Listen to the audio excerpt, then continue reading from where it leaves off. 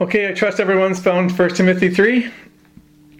We're just going to read from 1 to 7, but we're only going to be preaching on verses 1 and 2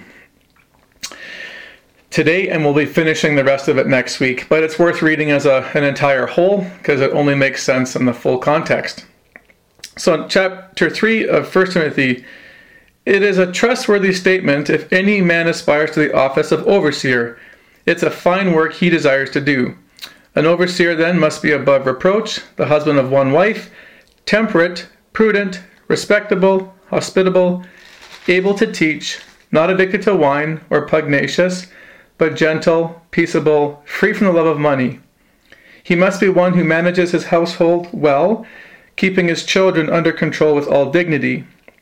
But if a man does not know how to manage his own household, how will he take care of the church of God? And not a new convert, so that he will not become conceited and fall into the condemnation incurred by the devil. And he must have a good reputation with those outside the church, so that he will not fall into reproach and the snare of the devil.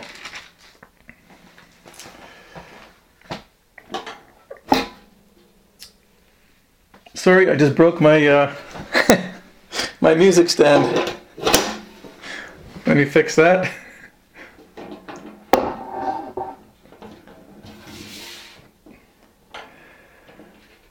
Okay, well, welcome again to 1 Timothy chapter 3 and the whole letter. And we're going to begin today with what will be a two-part series on the qualifications of biblical eldership. And I just want to say a few things by way of introduction to get going. The first is that Paul would have never had written this chapter in the letter if it hadn't been for the crisis that had emerged in Ephesus. Now, you remember the crisis was the presence of false teachers who had arisen amongst them, come up in their ranks, and Timothy had to be sent to Ephesus to deal with this situation. In chapter 1, in verse 3, he was to put a stop to their ministry. Not only because their doctrines were false and they weren't proclaiming the truth of the gospel, but they were causing disunity and disruption in the church because of the character traits that they possessed. Now, that's important for the context, because in chapter 3, verses 1 through 7, the qualifications we just read, these are in response to the false teachers who did not possess any of these attributes. And as you read the letter, you'll see that as their dispositions are mentioned by Paul, they're in contrast to what 1 Timothy chapter 3 is asking for in qualified leadership. Dick Lucas says it this way, my favorite pastor out of England. He says, the way he looks at the list is he says, Paul's not really saying you must have elders like this. He's really saying you must not have elders like that. So he puts a flip on that list in the way he views it. But it's the same truth regardless of which way you look at it. One of the key areas that were creating havoc in, of course, in the church was their teaching on marriage and on women's roles.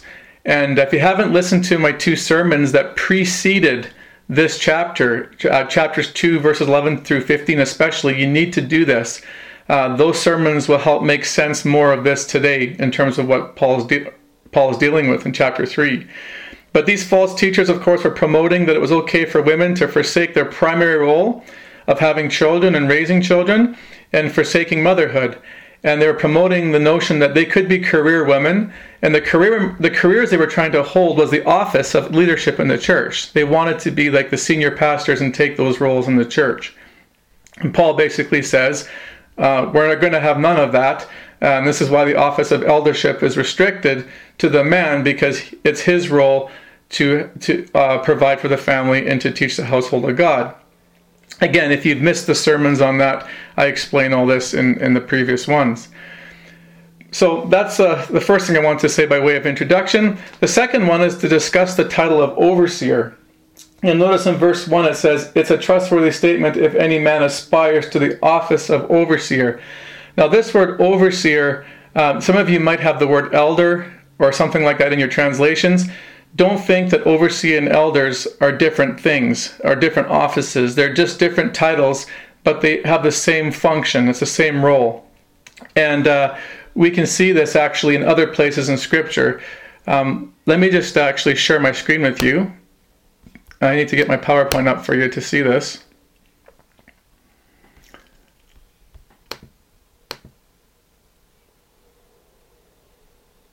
Can you see that okay? The PowerPoint came up? Okay, good. Okay. So in the office, in the idea of the word overseer or elder or bishop being used interchangeably can be seen in a place in Acts chapter 20. Why I like this verse is that this is actually written to the Ephesian church. This is written while they're in Ephesus, and this is before the letter of 1 Timothy is written. And look at the words that Paul uses. He says, or Luke uses when he writes Acts. He says, from Miletus he sent to Ephesus and called to him the elders of the church. This is in Ephesus. And then verse 28, he says, be on guard for yourselves and all the flock among which the Holy Spirit has made you overseers, to shepherd the church of God, which he purchased with his own blood. So again, I love this. Elders, overseers, interchanged in the same text as the same role and function. So that's important, I think, for us to remember. The third thing I want to discuss by way of introduction is what it means by aspiring in verse 1. He says, it's a trustworthy statement if any man aspires to the office of overseer. Now, the way I understand it, aspire, and I've always understood it, it's a reference to one's own personal desire. So if I aspire to the office, I have a passion to want to be in that role, and the onus is on me and my heart towards wanting to serve in ministry. It was Gordon Fee, one of the commentators I read, who's a great scholar, and I learn a lot from him in my studies. He suggested another option, the way to look at aspiration here.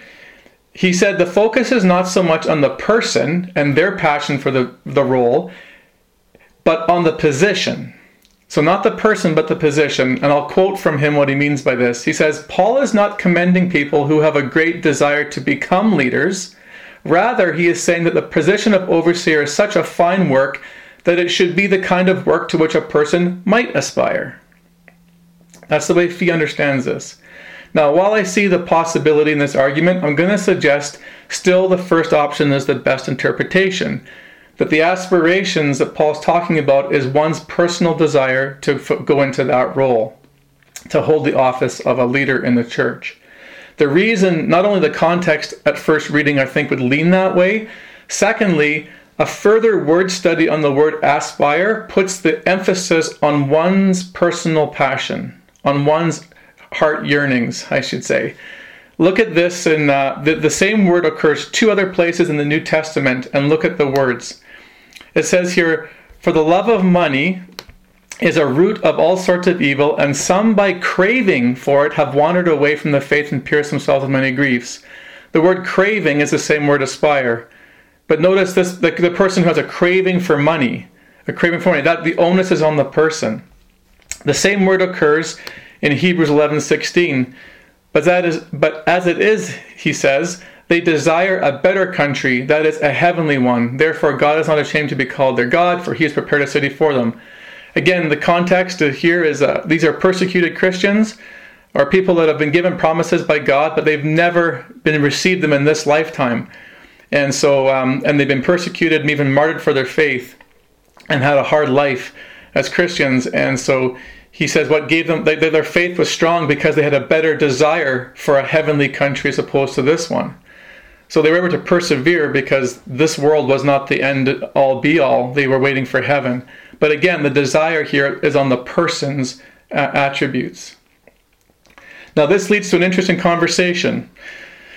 And a very important one, I think, for us as a church and for Christians in general. Notice what the verse doesn't say.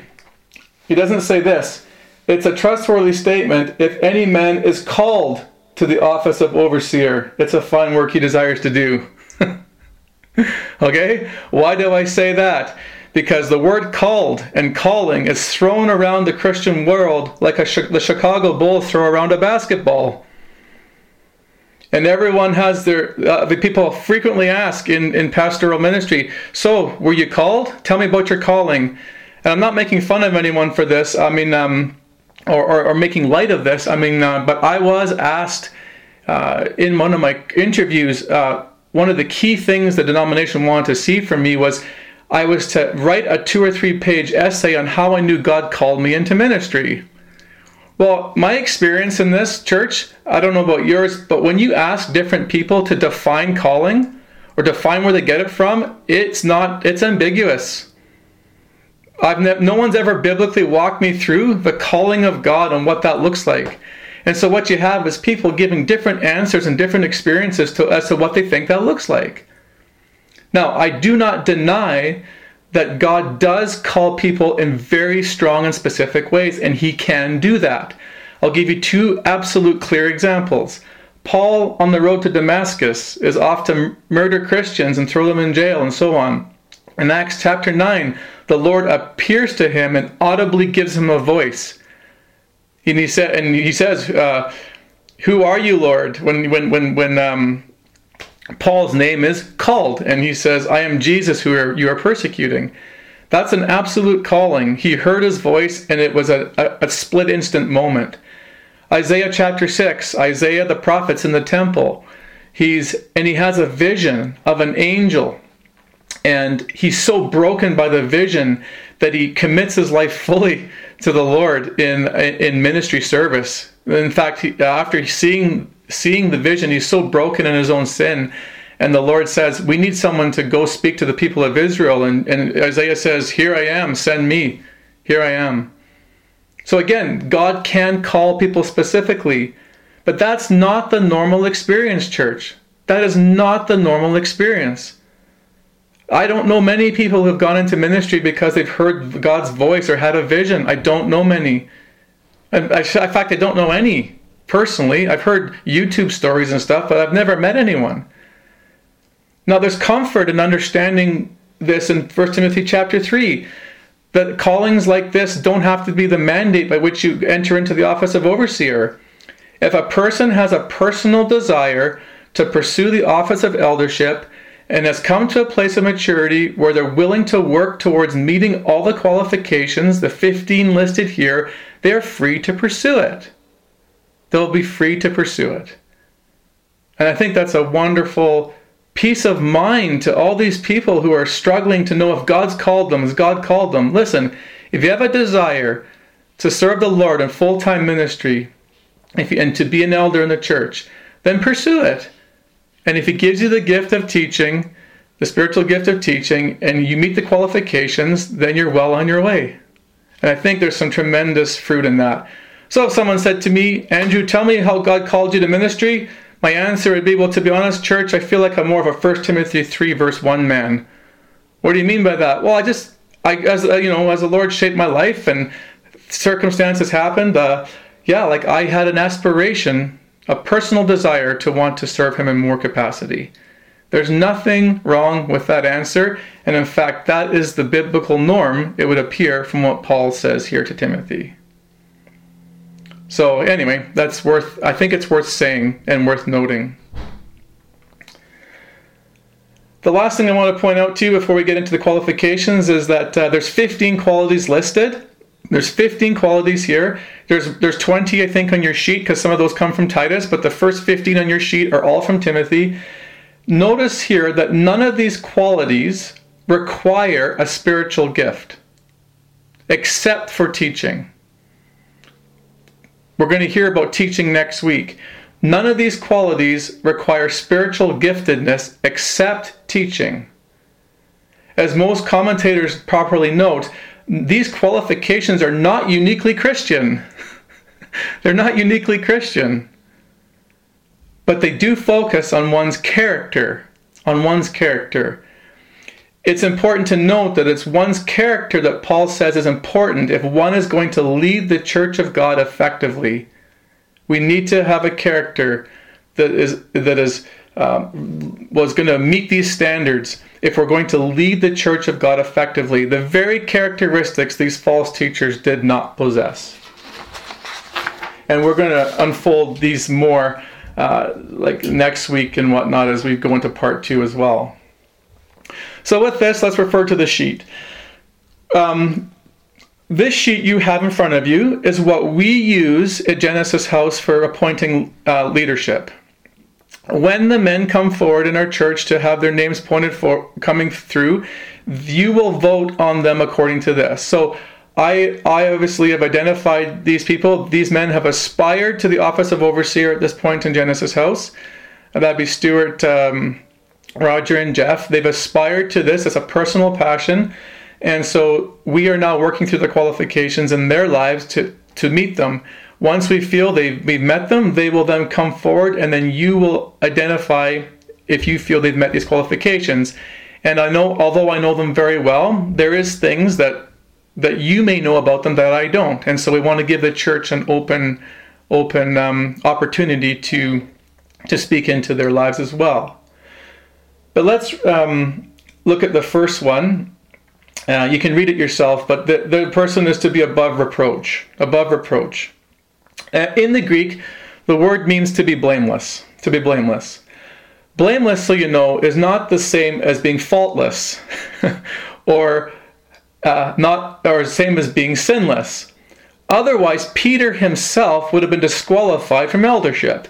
Do you remember the time when he was in Galatia and he failed to uphold the teachings of Jesus Christ when he abandoned the Gentile people when Jewish missionaries showed up?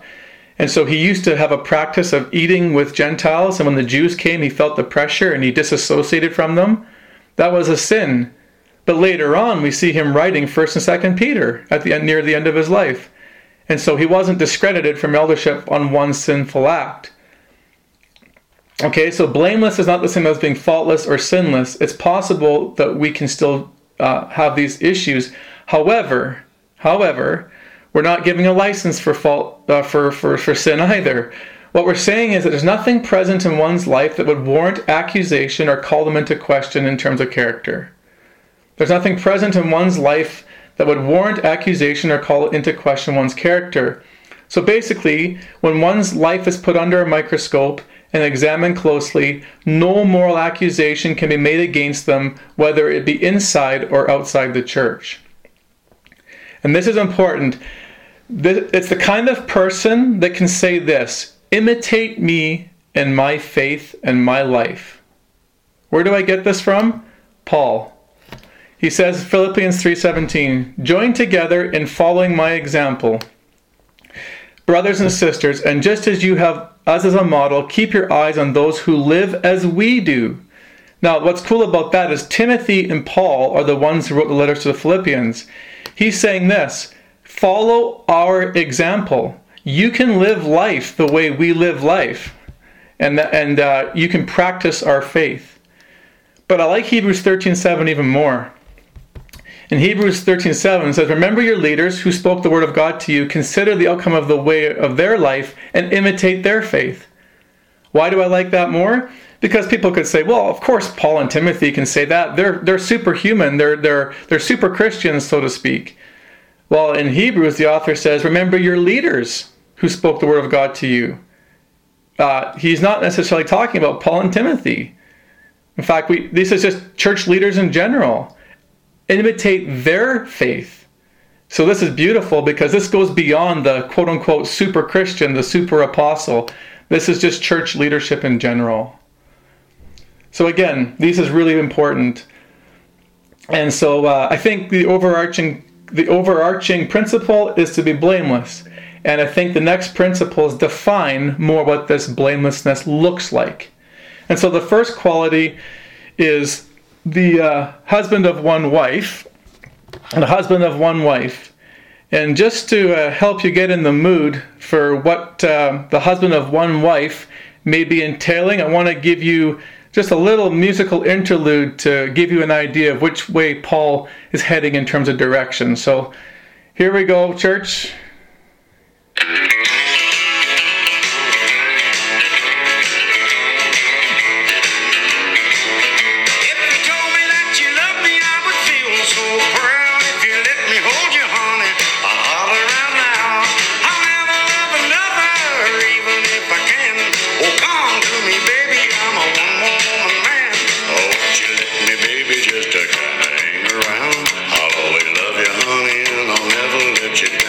I'll never love another.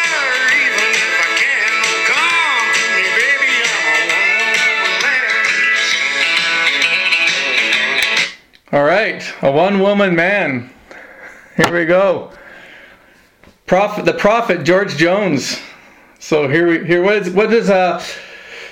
what does he mean by a one-woman man, the husband of one wife? Well, 4 options exist, and George Jones actually has it right, and we're going to come to his conclusion on the fourth option. At least I believe so. But you can push back if you like. But the 4 options exist. 1, that marriage was a requirement to be an elder. So to be the husband of one wife, you have to be married to be in the office of overseer. I would suggest this is not what Paul has in mind. First of all, Paul himself and probably Timothy were not married.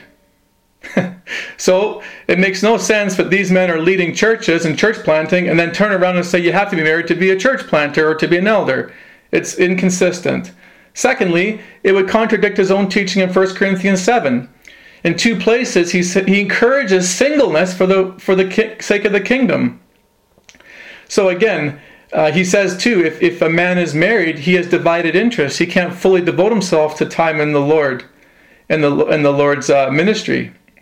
So again, if it was a requirement, then Paul and Timothy themselves would be discredited, and it would be a contradiction to 1 Corinthians 7. The other thing too is if a person was widowed, or a person who had children who left home, they wouldn't be able to be one either, because later on it says that they have to be managing their own households. So again, one who was free from children, couldn't be an elder either, and that would just that'd be inconsistent. So marriage was a requirement for one to be an elder. I don't think that's what he's saying. Second, it was a prohibition against a second marriage. So you couldn't, in other words, it was speaking to a widowed person or a divorced person, and divorce would probably be more in mind. So if you're divorced, you're excluded from the option of eldership. In the case of divorce, to be honest, remarriage was permitted in some circumstances. I did an entire sermon series on God's design for marriage and divorce back in 2018. It's one of the first things I taught in Genesis House, and so I'm not going to get into it much, but we want to, you can listen to those sermons. I think there was 3 or 4 on those. But here's the major area in which a person could become an elder if they were to be divorced. It's when the person's a victim of adultery. When a person's a victim of adultery. Now, there are those within the church that don't believe this, even in this circumstance. They think even if you've been a victim of adultery, you're not allowed. My rebuttal to them is very simple, and it's a biblical one too. If in the Old Testament you were a victim of adultery, your offending spouse would be stoned. Nowhere did God then expect that victim had to remain single for the rest of their lives. They'd be a victim in 2 ways then. First of all, they were cheated on, but secondly, they'd be punished again by God by not being allowed to remarry. That was never what the law commanded. Therefore, in the New Testament, the only reason why an offending party is alive is because of grace and mercy, because Christ took that punishment on himself and paid the penalty for that, the sin was dealt with on the cross. He substituted his life. So it would make no sense then that in the Old Testament, the victim was free to marry under the law, but then God would punish a victim further by not allowing them to remarry when under grace. It makes no sense. If you're free in the Old Testament, you have to be free in the New Testament when you're the victim of adultery. And of course, we get this teaching from Jesus in Matthew 19 and places like this. Third is the potentials of prohibition against polygamy. Polygamy. Again, this is a potential that polygamy. Obviously, polygamy I think is in mind here, but I don't think that's Paul's main intention here, because nowhere else does Paul ever teach on polygamy. I can't think of anywhere where he teaches on polygamy in any of the New Testament churches in any of his letters. He doesn't speak on it because it's a given. It's a given. Where he spends all his time, however, regardless of what church he's writing to, is on marital faithfulness and fidelity and devotion, which I believe is what he's actually driving at, which leads to our fourth option. This is a prohibition against marital unfaithfulness. The key for being a one-woman man or a husband of one wife was fidelity and devotion to one wife. In their culture, infidelity was rampant. There was prostitution, there was adultery, and all sorts of things.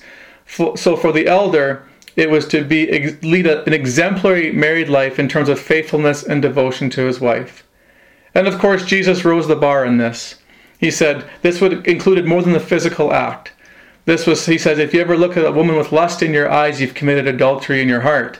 So again, this is a man whose heart's pure in devotion as well to his wife, even if the physical actions, if we don't see actually someone doing it in the physical action, this is someone who is also devoted in his private, quiet life as well. So free from things like pornography and things like that would be included. All right, so that is the second qualification. The being above reproach, being blameless, and the husband of one wife. The third one is to be temperate. Some of your translations may say sober-minded, others may say self-controlled. The word sober-minded or self-controlled is often used in the Bible in reference to alcohol. In fact, the word temperate means to be wineless. To be wineless, to be sober is to be wineless. Well, we know from the context it can't be a reference to alcohol, because in verse 3 he says, not addicted to wine. It'd be redundant teaching to repeat himself here. What being sober-minded and self-controlled has to do with is one's emotional stability. One's emotional stability. It's the kind of person who doesn't get emotionally charged when buttons are pushed, who doesn't react impulsively when accusations come up or in the midst of disagreements. To say it another way, this person's emotions would be in check. They would sort of be a person who's calm, cool, and collective in the midst of pressure situations. Now, we're not saying an elder is to be free from feeling or not allowed to have emotions. In fact, I think it's important that your elders are very sensitive and have a big heart and feel deeply. The key is that that doesn't get the best of them, that the emotions don't get the best of them, and that they're even-keeled. Proverbs 29:11 says, a fool always loses his temper, but a wise man holds it back. I think, I'm just going to say what I think in terms of like a person in our church who exemplifies this. Even if he wasn't going up for eldership, Stuart is the epitome of someone like this. I mean, you phone the guy, he's got a blood clot in his leg and he's lost his job. When you talk to him, you'd have never known that he was in those circumstances. Never known it. For all you would have known, he could have got a job promotion of $20,000 a year or won the lottery if he played it. You'd never know it. He doesn't get rattled. He's emotionally stable no matter how crazy the circumstances are, and is able to keep his emotions in check in the midst of disagreements. I've seen it happen over and over in heated Bible studies and all sorts of things we've had. But he's the epitome, I think, of temperate, even-keeled, and very calm. The fourth quality here is prudent. You can read it on the sheet. I think I don't have it in front of me. Ironically, I forgot to print it for myself. But it has to do with living wisely, being objective and living wisely. So one's objective in how they approach life. It's a kind of person when it comes to making decisions or making choices or solving problems, they're sensible. They use good judgment and they're practical in the way they accomplish things.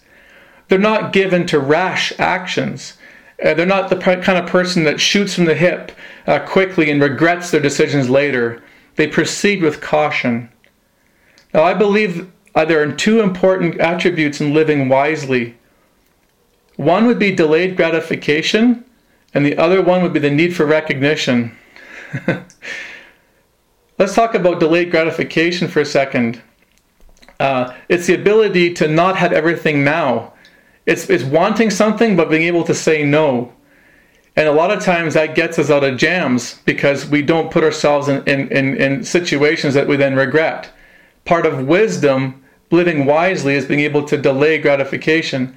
Proverbs 13:12 says it this way, hope deferred makes the heart sick, but a longing fulfilled is a tree of life.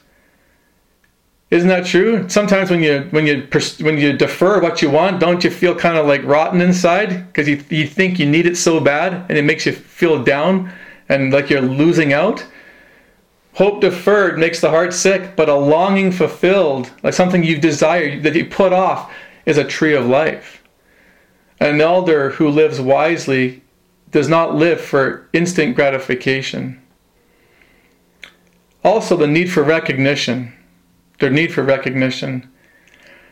The master of this was Paul, the master. In Galatians 6, it says there, the Jews wanted to impress others by their adherence to the law to avoid persecution and to keep faith. Paul says this, I'll let all that go. I don't need to worry about persecution. I don't need to impress others. I will only boast in the cross of Christ. All the recognition he needed was what the Lord thought of him. He didn't need recognition from others in order to do his ministry.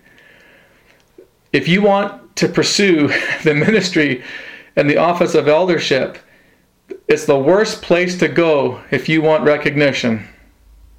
If you want recognition, don't sign up for ministry. Can you get recognition at times? Sure you can. But you receive a lot of rejection and a lot of people's hurts and anger. If you're not prepared, for that, you will never survive the ministry. Again, we have to be prudent. We have to live wisely, and putting our hopes and our boasting in the cross of Christ is the only way to survive the office of overseer. The fifth quality is to be respectable, to have good behavior, or to have good behavior depending on your translation. Interestingly, we looked at this earlier, the Greek word for respectable is well-ordered. Well-ordered. It occurred in 1 Timothy chapter 2, verse 9. I'll read that to you. It says, likewise, I want women to adorn themselves with proper clothing. Proper clothing, the word proper is the word respectable. So he makes a contrast between proper clothing, in terms of what that would look like, to behavior being like proper clothing. So this is behavior then that's orderly. It's modest, and merits respect from others, both inside and outside the church. It's the kind of person who's the same inside the church and outside the church. There's consistent conduct, whether you catch them on a Sunday morning or you catch them out in the public eye on the baseball field. To be well-ordered, though, and to be proper in the way you conduct yourself, you have to fulfill the duties and responsibilities of your life that are given to you. You have to be reliable. You have to have your act together, meet deadlines, keep the promises you make. The ministry is a place where there are many tasks and many things required to get the job done that can pull you in different directions. It's no place for a man whose life is full of chaos.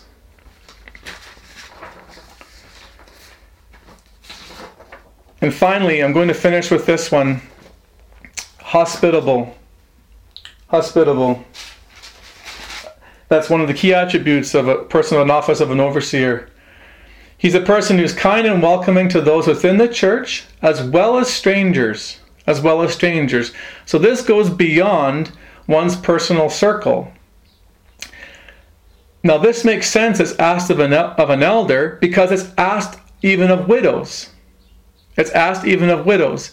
When widows were to be, in terms of put on the list in chapter 5. So again, in their context, a lot of the women there had been widowed and had been left alone because their spouses had died, and they had so many they had to decide who can the church take care of and who shouldn't they. So they devised a list to make sure they knew what merited the church provisions and which ones didn't. One of the key attributes for being put on the list was to practice hospitality in their lifetime. They were known for opening up their homes and providing for people. So it makes sense if it was required to be put on a widow's list, it would be definitely required of church leadership. Secondly, it's required of all believers. These are really important passages, church, here. Look at these in Romans 12:13. When God's people are in need, be ready to help them. Always be eager to practice hospitality. There's an eagerness to look to do this. Hebrews 13:2, don't forget to show hospitality to strangers, for some who have done this have already entertained angels without even realizing it. I can't prove it, but I wonder if that's actually a reference to Abraham. Remember Abraham when these men showed up to his house, and they were actually angels, and Abraham brought them into his home, and this was just before they destroyed Sodom and Gomorrah, but he opened up his house to them. So interesting, it's required of eldership because it's even required of all believers and to be put on a widow's list.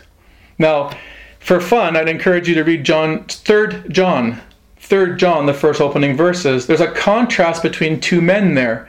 There's a guy named Gaius and a guy named Diotrephes. Now, Gaius is praised in the opening verses for being hospitable. And he gets extra mention in regards to his provisionary care for those who were traveling missionaries.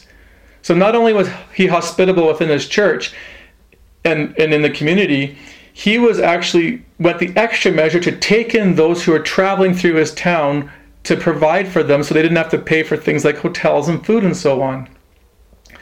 Diotrephes, on the other hand, is reprimanded for his actions.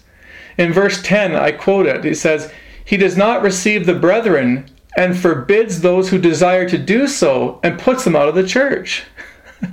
So if you were serving under this guy's leadership, he wouldn't receive traveling missionaries in his home, and if you were to do so, he would threaten you and even kick you out of the church for doing so. I don't know what was up with this guy, but John talks about that when he comes to see them, he's going to talk to this guy face to face. So again, it was really important for hospitality in the early church, and it's important for us as well if you want to take up the office and aspire to leadership. Now, why is it so important? Why? Well, it's not just for provisionary care, even though that's a major attribute.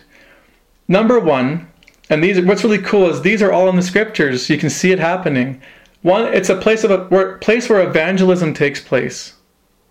It's a place where evangelism takes place. Do you remember in Luke chapter 5, Jesus calls Levi to be a disciple?